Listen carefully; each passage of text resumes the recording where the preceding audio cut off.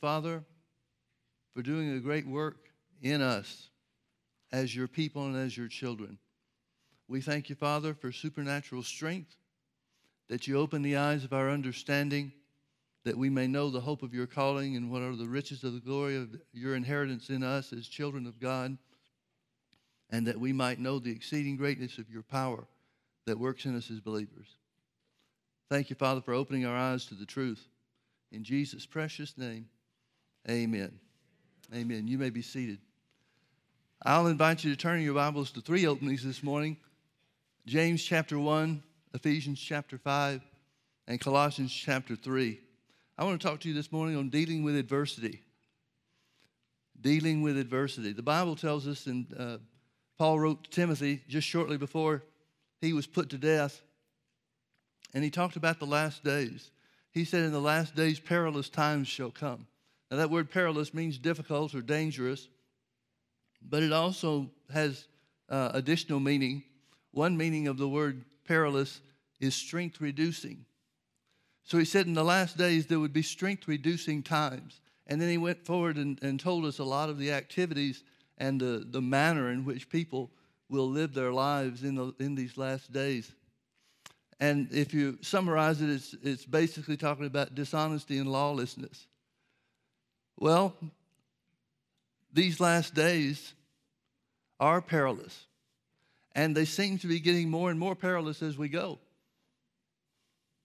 Strength-reducing measures taken by the enemy to try to discourage us and pull us away from what we know is true and living the fullness of the blessed life that Jesus has provided for us. So in James chapter 1,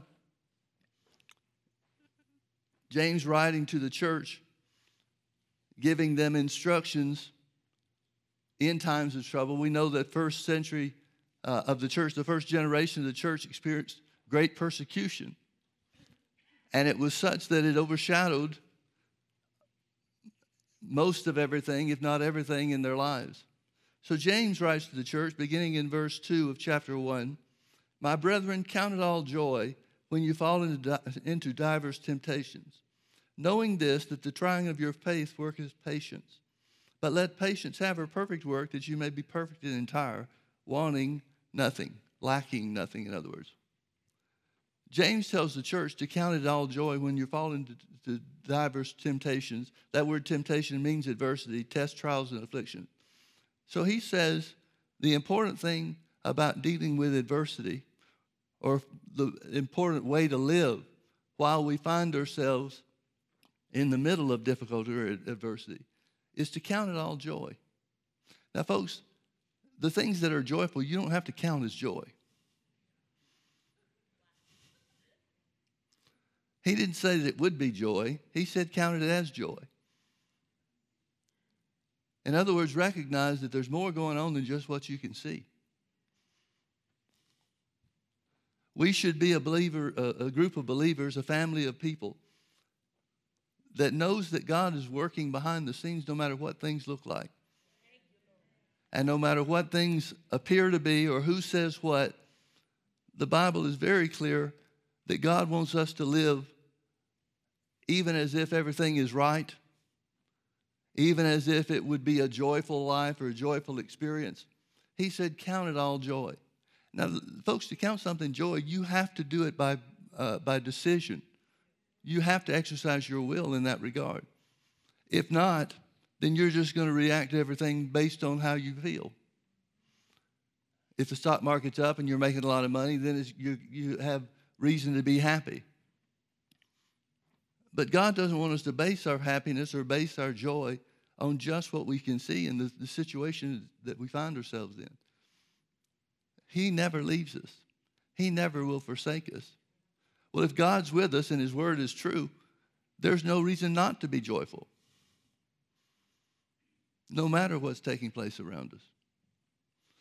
In Ephesians chapter 5, Paul writes to the church from prison, so you can imagine his circumstances are not the most profitable or not the way that he would want it to be. Now, this wasn't the last imprisonment, but it was the first imprisonment And he wrote to the Ephesians and the Colossian churches. Ephesians chapter 5, verse 15. Paul says, "See then that you walk circumspectly, not as fools, but as wise." The only way you can do that, folks, is to walk according to the word. Redeeming the time because the days are evil. So what he's telling us is, even though the days are difficult, even though the devil is at work, pulling strings and influencing people in every way that he can against the people of God and against the church, he says, redeeming the time because the days are evil. Wherefore be ye not unwise, but understanding what the will of the Lord is. Here's the will of God that he's about to reveal to you. And be not drunk with wine, wherein is excess, but be filled with the Spirit. This phrase, be filled with the Spirit, literally would be translated or should be translated into English, be being filled. It's a play on words. So he's saying not just stay full, or not just be full of the Spirit, but stay full of the Spirit. Be being filled with the Spirit. What does that look like?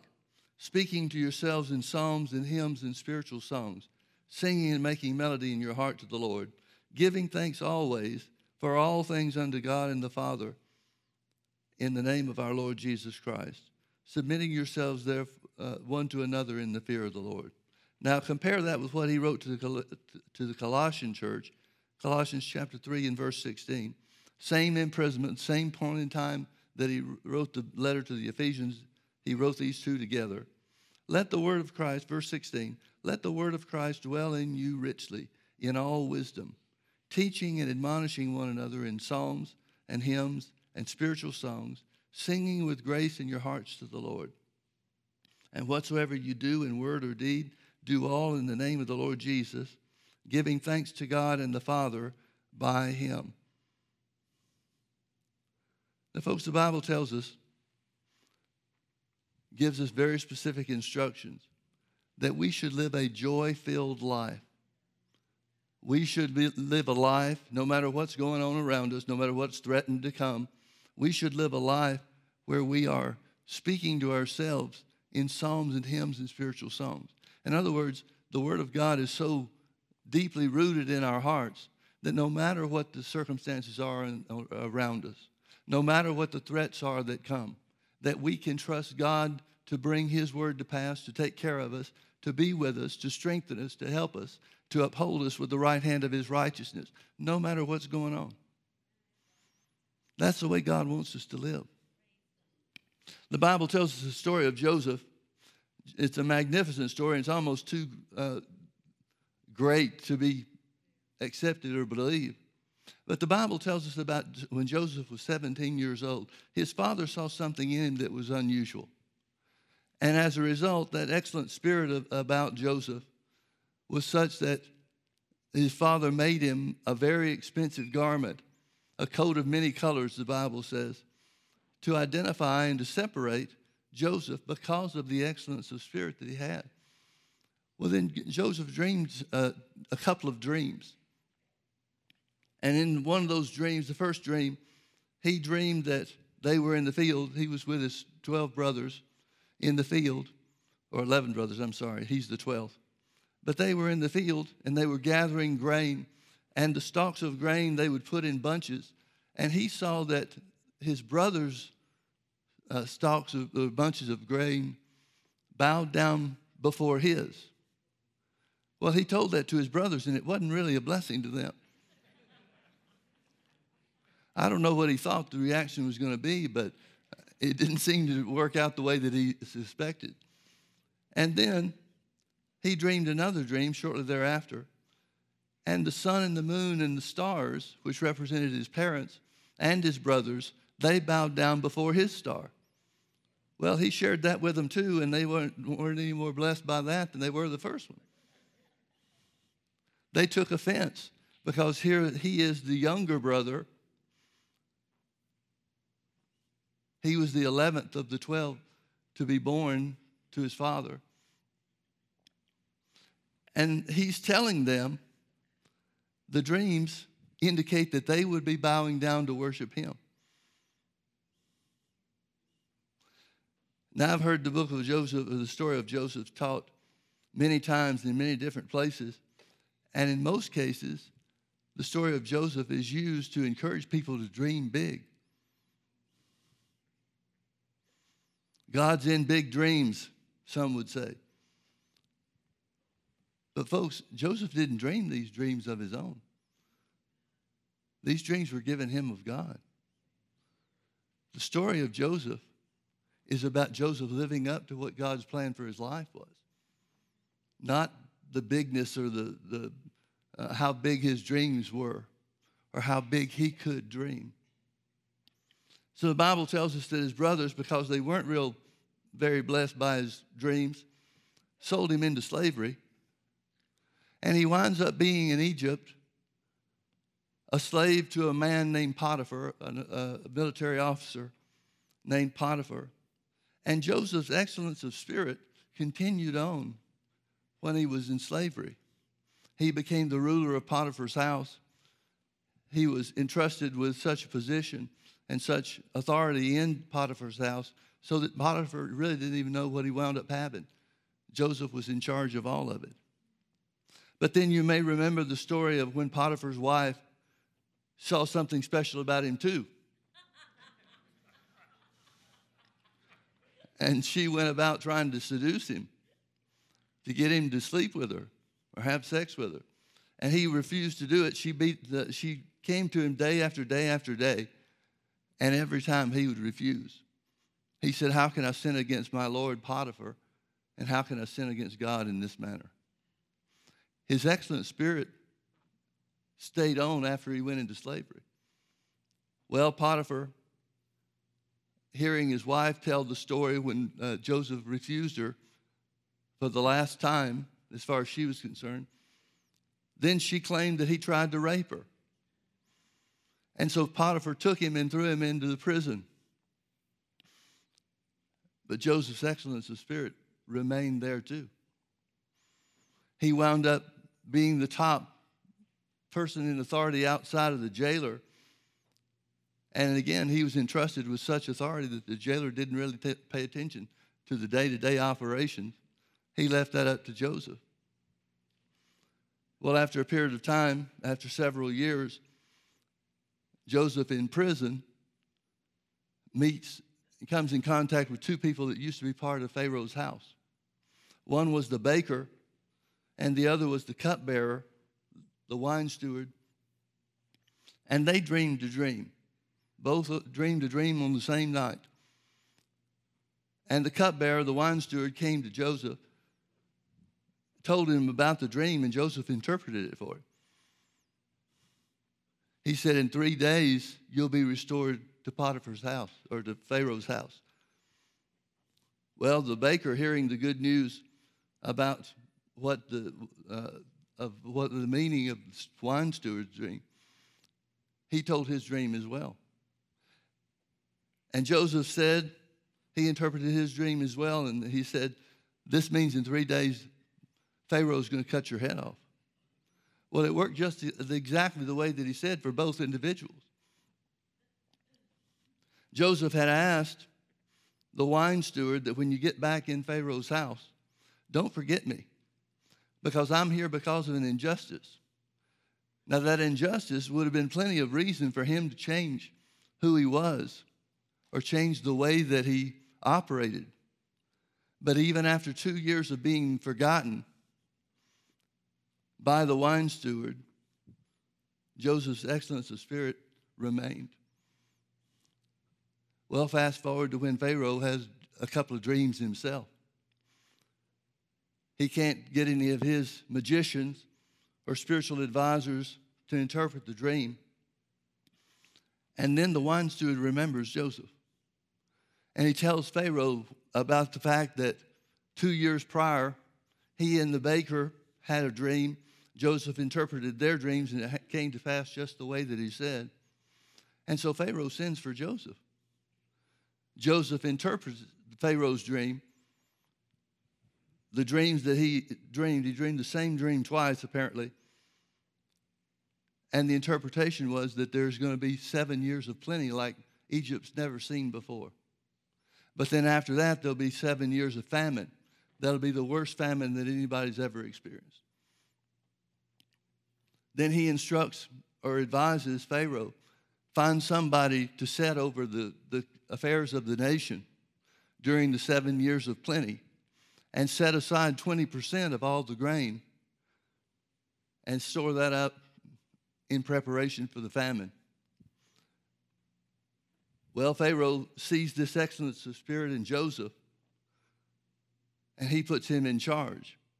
So overnight, he becomes the prime minister of Egypt and operates in such a way that nobody in the kingdom outside of Pharaoh himself has more power and authority than he did. Folks, the story of Joseph is that he didn't let the adversity that he found himself in change who he was. He remained the same as he did when he was in his father's house, all the way through being a slave in Egypt, being a prisoner in Egypt, and then being a prime minister of Egypt. The key to dealing with adversity is don't let the circumstances change you.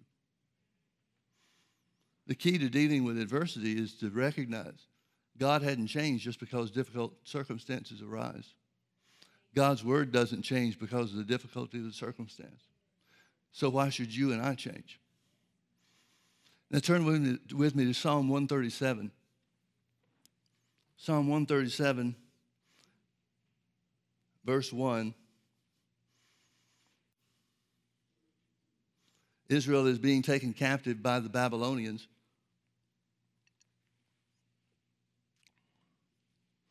Verse 1, it says, by the rivers of Babylon, there we sat down. Yea, we wept when we remembered Zion. We hanged our harps upon the willows in the midst thereof. For there they that carried us away captive required of us a song. And they that wasted us required of us mirth, saying, sing us one of the songs of Zion. Folks, you may not be aware of this, but Israel was renowned and famous for their songs, the songs that the Lord would give them, the truth of his word that they would set to music.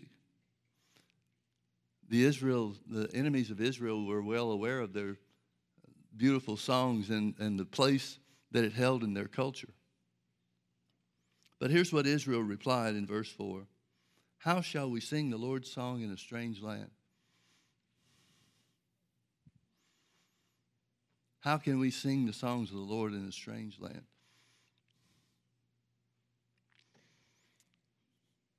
Folks, there are scriptures that indicate to us quite clearly and over and over again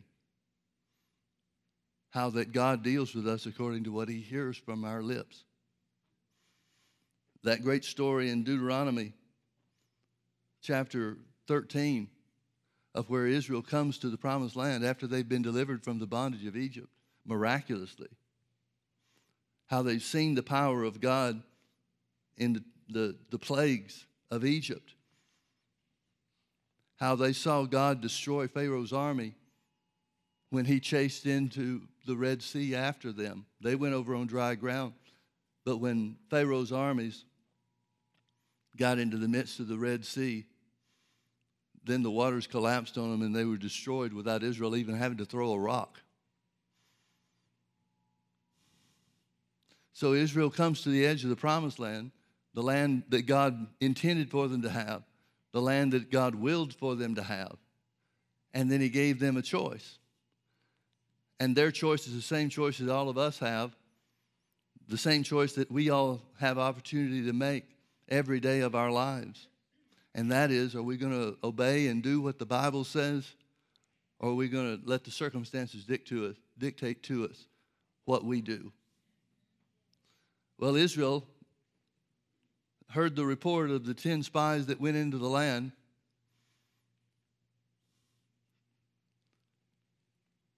And they chose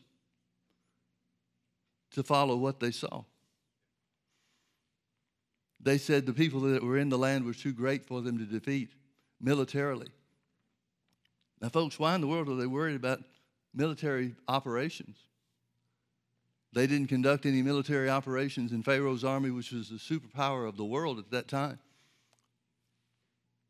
Pharaoh's armies were destroyed As I said, without Israel even having to throw a rock. But because they didn't set their eyes on the promise of God, they were denied access to the promised land. Deuteronomy chapter 14, I think it's verse 28. After Israel has made their choice not to go into the promised land, after they've made their choice to believe that they are unable to take the promised land, even though God's on their side, God says something very instructive. He says to Moses to tell the people, as truly as I live, I will deal with them as I have heard them speak into my ears. And that phrase, as truly as I live, is talking about certain characteristics of God. It's a never-ending principle. It's an enduring principle. When God says, as truly as I live, we need to recognize that there are two characteristics of God that he's trying to communicate to the people. One is God is eternal. So what he's telling them is an eternal law. But then the other characteristic is that God never changes. God is eternal and he never changes. So the principle that he gives to them is an eternal and unchanging law. One translation says it's the oracle of God. Well, what is this eternal and unchanging law of God? God deals with us as we speak in his ears. Now, there's one other time, and only one other time, that God uses that same phrase, as truly as I live. It's in the same chapter. And so the eternal and unchanging law that God, the second eternal and unchanging law that God dictates to man, is that he says the whole earth will be covered with his glory. The earth will be filled with his glory. That's an unchanging and eternal law of God. So there's two things that we recognize are eternal and unchanging as far as God is concerned. One is that his glory shall fill the earth, and the other is that God will deal with man as man speaks back unto him. So when Israel is held captive or taken captive into Babylon, they hang their harps on the willows. What does this do? It ensures their captivity. It enforces their captivity. Because everything about the kingdom of God comes down to what you say. You can't get saved without believing in your heart that God raised Jesus from the dead and confessing with your mouth that Jesus is your Savior. It's your confession that rules your eternity. Just like the unchanging and eternal law of God said. How can we sing a song in a strange land? Folks, you better learn to sing the songs of God in strange lands. Because if you don't, that strange land becomes your home. That bondage of the enemy becomes your home. You can't allow adversity or difficulties, tests, trials, or tribulations. You can't allow them to change who you are. You can't allow those things to change who the Bible says you are. And you can't allow those things to change what the Bible says is yours.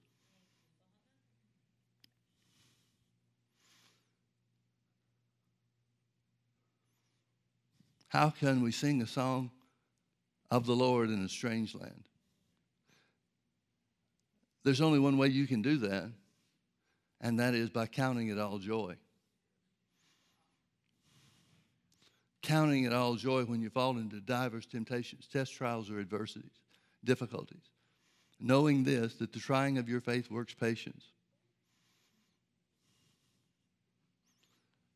But when patience is allowed to come to its fruition, do its full work, then we are left perfect and entire, wanting or lacking nothing.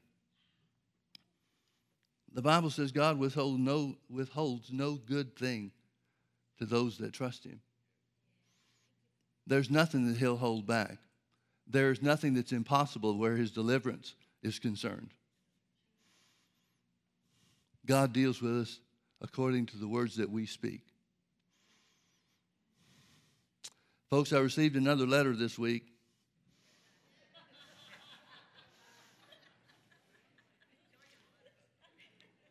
I've gotten to where I enjoy them too. And it was more of the same, maybe coming from a little different angle, but the complaint was that I'm speaking politics instead of speaking the word. It occurred to me that with all these letters that I've received, that there's one thing in common, or there's one fix for all of them, and that is if I just shut up. That's all anybody that's complained has asked for. They just want me to shut up. Now, they don't want me to shut up about everything, just the part of things that they don't want to hear, which in this case happens to be politics.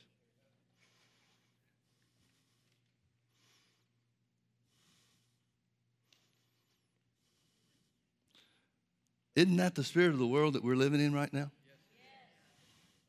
Just shut up and wear your mask.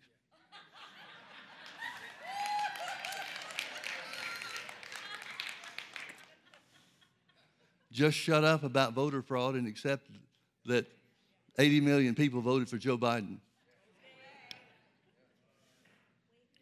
Just shut up and lock down.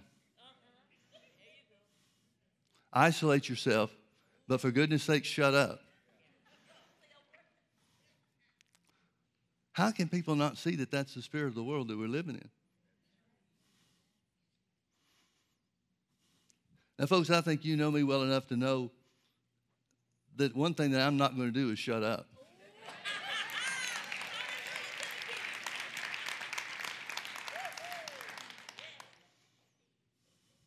I know a little bit about the devil trying to shut somebody up. For the last 10 years, I've been dealing with the devil trying to shut me up through sickness and disease. But folks, I've been preaching healing and healing through faith in God's word when I barely had the strength to stand.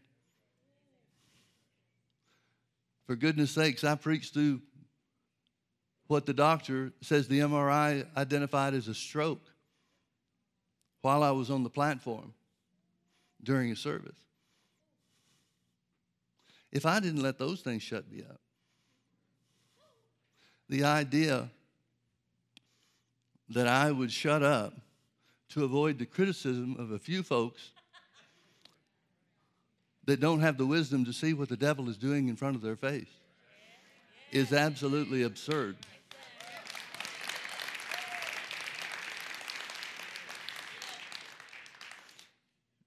Now, my healing hasn't come about in the way that I wanted it to.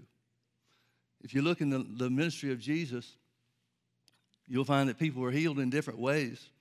But basically, it comes down to people were either healed instantly or they were healed progressively. They amended as they went.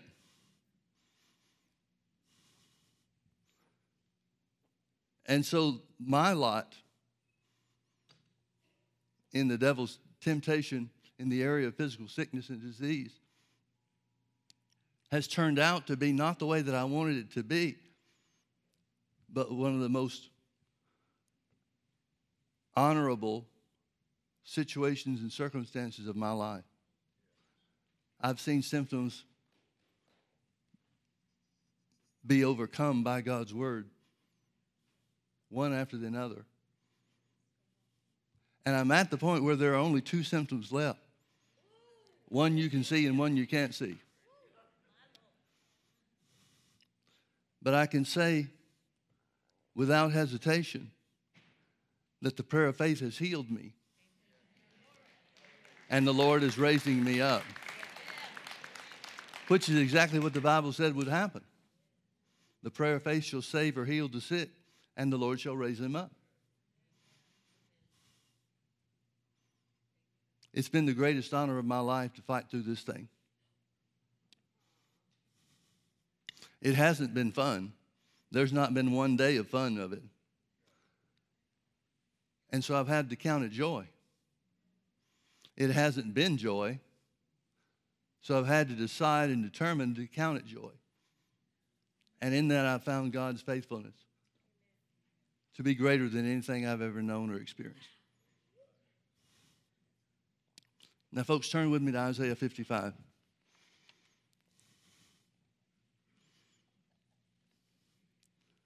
I'm going to start in verse 6. It says, "Seek ye the Lord while he may be found. Call ye upon him while he is near." Verse 7, "Let the wicked forsake his way and the unrighteous man his thoughts." Notice what the Bible is saying. The Bible is talking to people that have turned away from the Lord. It's talking to Israel at a time where they were in disobedience. And Isaiah, by the Spirit of God, says that the key to returning to the Lord, the means of returning to the Lord, come down to two things: thoughts and ways, or thoughts and actions. Jesus said in Matthew chapter 12, you can tell what a tree is by judging the fruit that's on a tree. He didn't say you could tell what a tree was by the claims that the tree makes. He said you can identify a tree by the fruit that it produces. So no matter what that tree claims to be, or no matter what people may claim to be, what they are, truly what they are, can be identified by the fruit that it produces. Now, throughout the ministry that God has given us here in this place, which just a month from today will be, 36 years? 35 years? During those 35 years, and folks, you do anything for 35 years, you learn a little. But throughout those 35 years, and even, to be honest with you, a couple of years before that, when we were ministering in a different way before the church started, I've had occasion over those years to have people come and tell me about things that God told them to do. And many of those things that they claim God told them to do, I know with a certainty, without a shadow of doubt, that God didn't tell them to do it.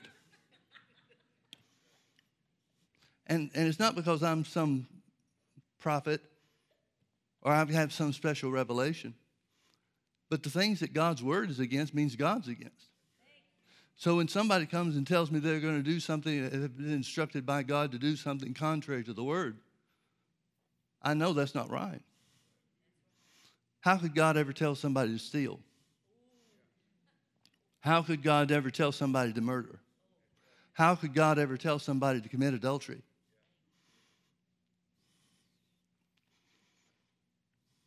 I'm reminded of a story that Brother Hagin told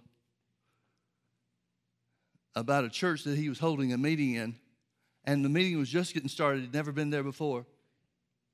The meeting was just getting started. They had a couple of days' worth of services. And Brother Hagin noticed that there was a lady that sat in a certain place up toward the front, always in the same place, and she spent most of the service rocking back and forth in her chair. Well, he didn't know what that was, but he didn't know maybe it was a medical condition, that she was coming to hear the word to receive her healing and so forth. But after a couple of days, the pastor of the church came to Brother Hagin or said to him in their conversation, "You may have noticed Sister so-and-so sitting in a certain place in the church, and that she's rocking like that during most of the service." And Brother Hagin said, "Yeah, I did notice that." He said, "I didn't think to ask you about it, but I did think that was kind of strange." And the pastor said, "Well," he said, "the Lord uses her in a very different and unusual way." He said, "As long as she's rocking, you're in the Spirit. As long as she's rocking, then the words you're preaching, the sermon you're preaching, is in line with the Spirit of God. But if she stops rocking, then you just lost the Spirit." Now, the sad part of that story is the pastor has been kowtowed by a woman claiming to know the Spirit of God more than him.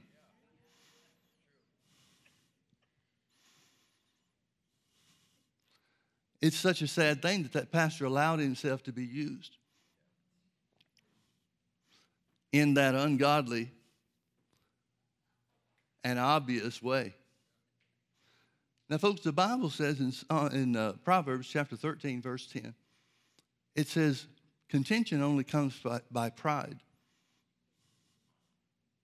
See, the things that I say about politics, I don't intend them to be contentious. I just see what the Bible says, I judge the fruit of it, and I say what's true. So people that have a hard time with something that they may not agree with, but choose to enter into contention about it, that's caused by pride. That's spiritual pride.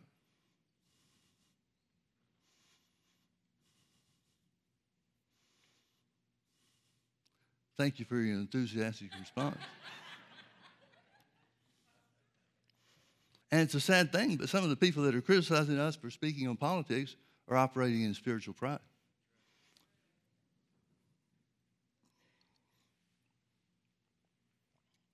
Back to Isaiah 55. Seek ye the Lord while he may be found. Call upon him while he is near. Let the wicked forsake his way and the unrighteous man his thoughts. Again, notice ways and thoughts. Thoughts and actions, in other words.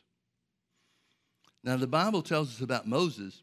He said, Israel knew his acts, but Moses knew his ways. In other words, Israel could see the things that God did, the powerful displays or the displays of power by God. They saw the miracles. But Moses had understanding of the miracle worker.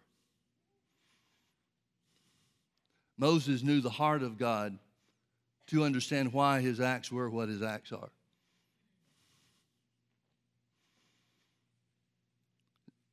So he says to return to the Lord, and the way to return is to change your thoughts and your ways, to line up with God's thoughts and God's ways. And that's exactly what God does. He shows them his thoughts and his ways.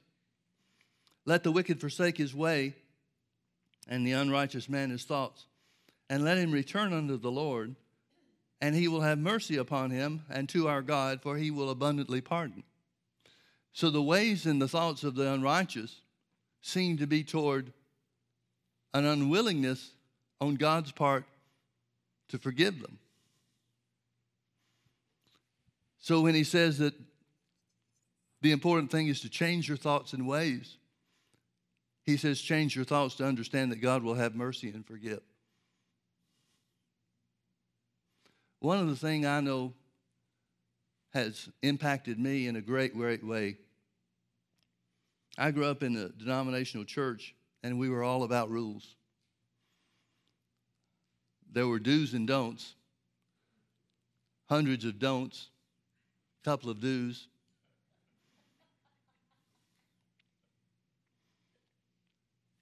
And even though this church was filled with people that loved God with all their hearts,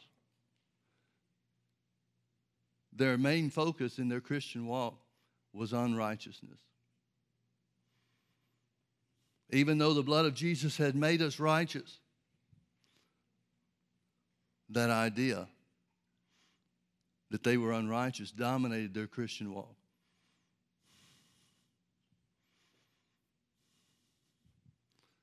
It takes some changing of your thoughts to come to the understanding of righteousness that God has made us. But I don't find that to be an area where most people focus. It would serve them well if they did. Because there is nothing that God wants you to know about him more than his love and his mercy. So he says, let the unrighteous man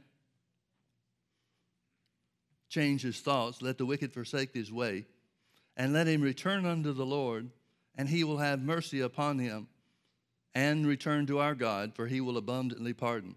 For my thoughts are not your thoughts, neither are your ways my ways, saith the Lord. So isn't he saying that he's instructing the wicked to start thinking God's thoughts instead of his own? He's instructing the wicked to operate according to the acts and the doings of God rather than the doings of man. For as the heavens are higher than the earth, so are my ways higher than your ways, and my thoughts than your thoughts. Now he's going to give an example.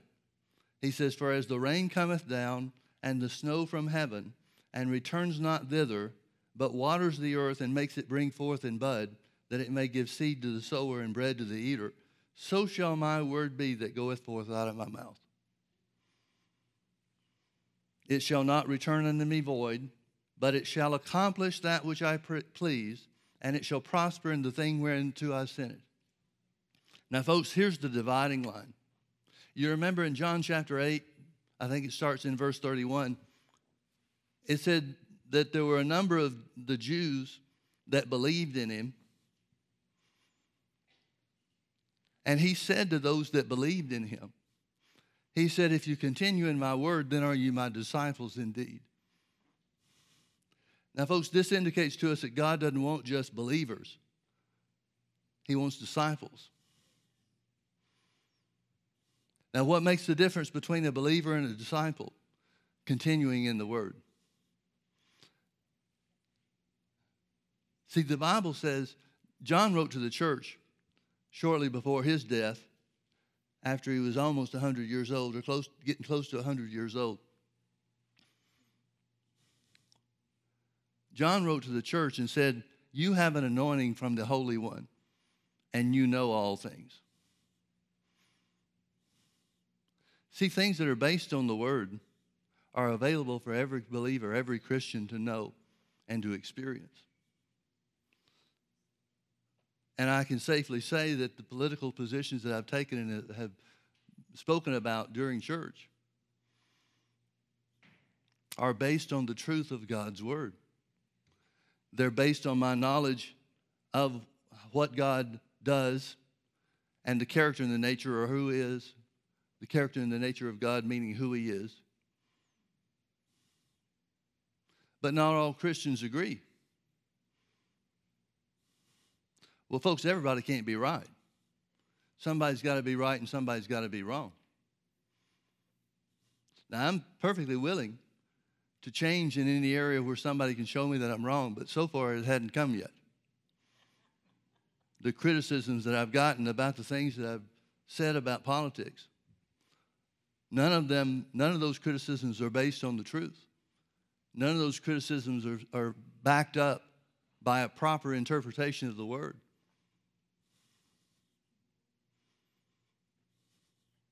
So I can safely say that I know what's right and what's wrong based on my continuing in the Word for over 45 years. Now, I know everybody doesn't think the same, and certainly not everybody thinks the way that I do. But the ways that I think are guided by the knowledge of the Word that I have. So here's an anointing that John talks about that's available to each one of us. He's not talking about an anointing for ministry. He's talking about an anointing or an unction of the Holy Ghost or an inward witness of the Spirit of God as to what's right and wrong in every situation.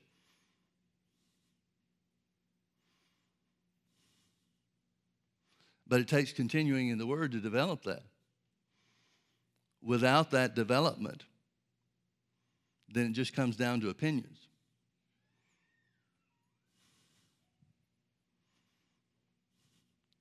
So he said to those Jews that believed on him, if you continue in my word, then are you my disciples indeed.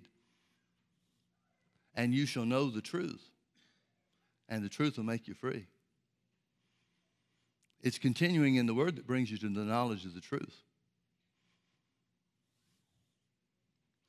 The believers are those who have accepted Jesus as the Lord of their lives, and thank God they did. But the disciples are the ones that continued in the Word to know and uncover the truth. So the dividing line between the believer and the disciple is continuing in the Word. Your relationship with the Word determines whether you're a believer simply a believer or you're a disciple. That's what Isaiah is saying by the Spirit of God here. So shall my word be that goeth forth out of my mouth. See, to the believers, the Bible is just a dead book. It tells the story of Jesus, and it brought them enough faith to enter into the family of God. But beyond that, the book is dead to them. But the disciple is the one that goes on to find out that the Word of God is the power of God unto salvation. It is the power of God to bring blessing into your life. It's the only thing that you can have faith in. Use as a foundation for your faith to receive anything and everything from God. So is the Bible going to be a dead book? Or is it going to be full of life and power? That's what Isaiah is saying here by the Spirit of God. So shall my word be that goeth forth out of my mouth. It shall not return unto me void, but it shall accomplish that which I please, and it shall prosper in the thing whereto I sent it. In other words, it works. It produces results. In other words, it's not just a dead book. It's full of life and power. Full of life and power. So shall my word be that goeth forth out of my mouth. Now notice this phrase. It shall not return unto me void. Now the example he gave was the water cycle. Rain falls from the sky, waters the earth, and then water vapor ascends back up into the sky. He says his word works the same way. His word comes down from the source, which is God himself. But then how does it return? How does God's word return? Remember the unchanging and eternal law of God? As you have spoken in my ears, so shall I do unto you.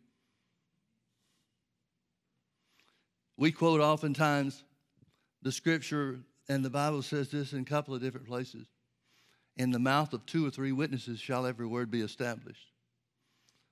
Well, that's talking about this too. The first witness is God speaking the word himself. The second witness is you speaking it back to him. The unchanging eternal law of God. As you've spoken in my ears, so shall I do unto you. Now, God said about when we speak the word, first time the word is spoken is from God himself, but then the word is established by the second voice.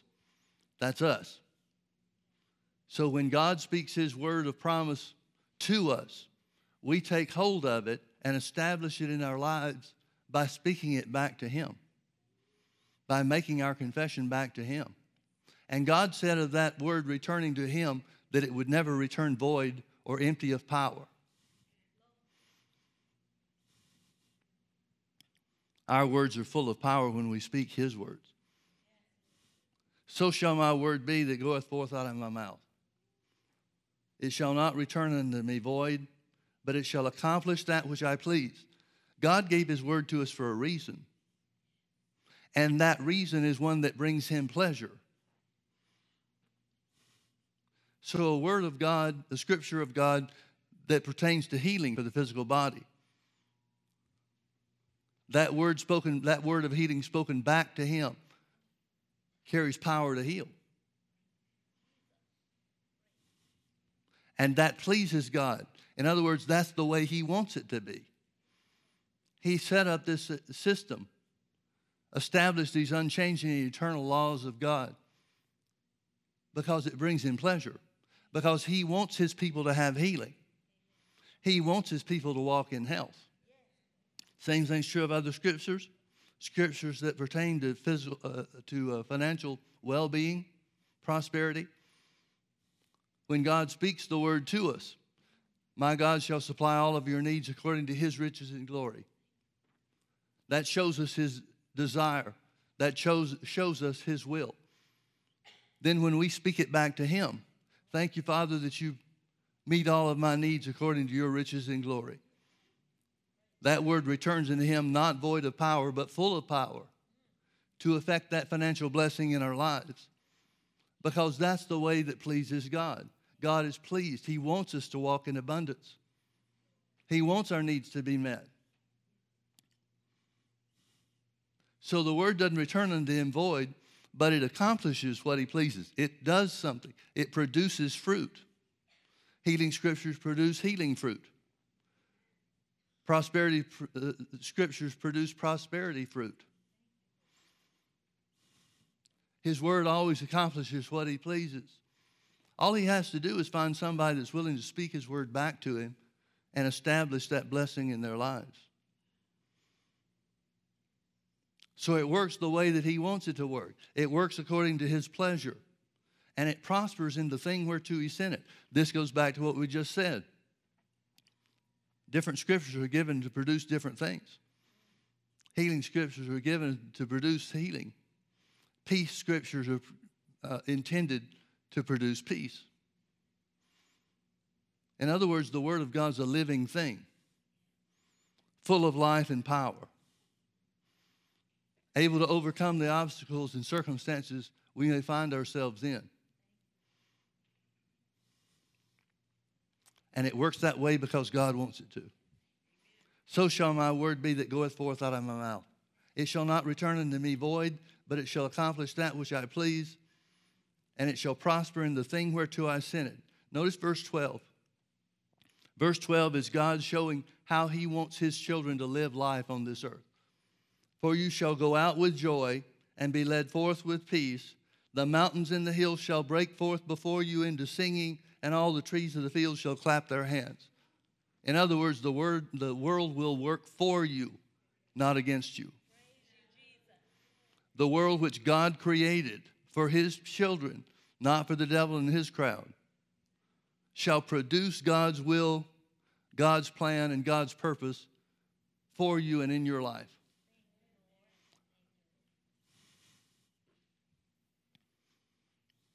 Most of us look at the world that we're in and think what a mess this place is. But when you start confessing the promises of God, when you start walking in the truth of God's word and exercising your authority through faith in his word, the earth returns to become a paradise for us. And all it takes is believing and speaking. All it takes is believing in the truth of the word and saying it back to God.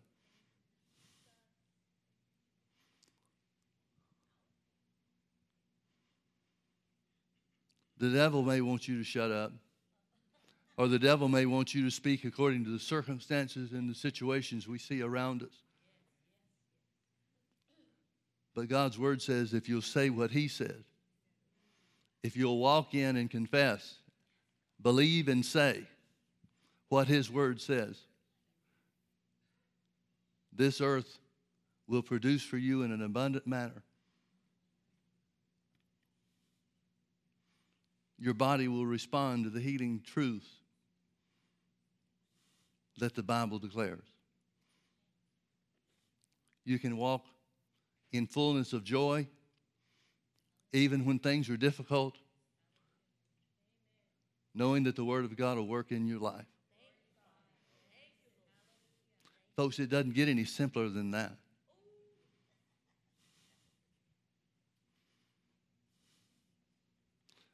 I don't understand people that don't think the Word of God is relevant for today.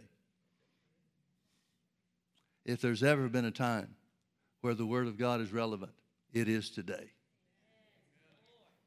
If there's ever been a time where it was more important for us to speak God's Word no matter what's going on around us, then I certainly don't know what it is. We have an unchanging and eternal law of God. As you have spoken in his ears, so shall he do unto you. Let's pray. Father, we bless you. We magnify your holy name. We thank you, Father, for the privilege to walk by faith and to see your word come to pass. We see the work of the enemy around us, We see him trying to limit us. We see him trying to take away the blessings of God from our lives.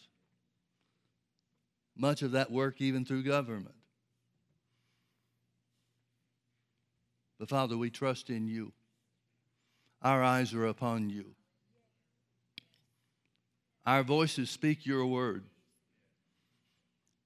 Our hearts sing your praises. We're not worried about what's going on around us, Father, because we know you're stronger than anything the devil can do. We know you have entrusted us and imbued us with power and authority to carry out your will here in the earth. So we declare that we're healed by the stripes of Jesus. We declare that all of our needs are met according to your riches and glory by Christ Jesus. We declare that the peace of God is ours and that you keep us in perfect peace because our minds are stayed on you. We declare we shall walk in the blessings of God in its fullest measure because your word is true, Father. Satan, we break your hold over our lives. We refuse to follow you or serve you in any way whatsoever. But our eyes are upon him. My eyes are upon the Lord Jesus Christ, who always leads us into victory, always makes a way for us. It may not look like there is a way, but your way leads us out of defeat into victory. Stir in us, Father, an understanding that we are just as righteous in your sight as Jesus is himself, because he shed his blood for us. He took our unrighteousness and made us righteous. So we stand before your presence, not cowering, not afraid to come in before the throne, but rather we come boldly to partake of your mercy and your favor in every area of our lives. In Jesus' precious name, amen. Amen. Let's all stand. Let's lift our hands and thank God. You may have to count it all joy because of the circumstances of your life, but let's do that. Father, we count it joy. We bless you. We believe your word, Father. We stand upon your word. We speak your word. And no matter what's going on in other parts of our lives, what difficulty we may be experiencing, we count it joy, Father, knowing that your patience that's developed by the trying of our faith, when that patience has its perfect work, will be lacking no good thing in any area of life. We thank you, Father, because your word is true. We believe it and we speak it. Thank you, Lord, for bringing it to pass. In Jesus' precious name, amen.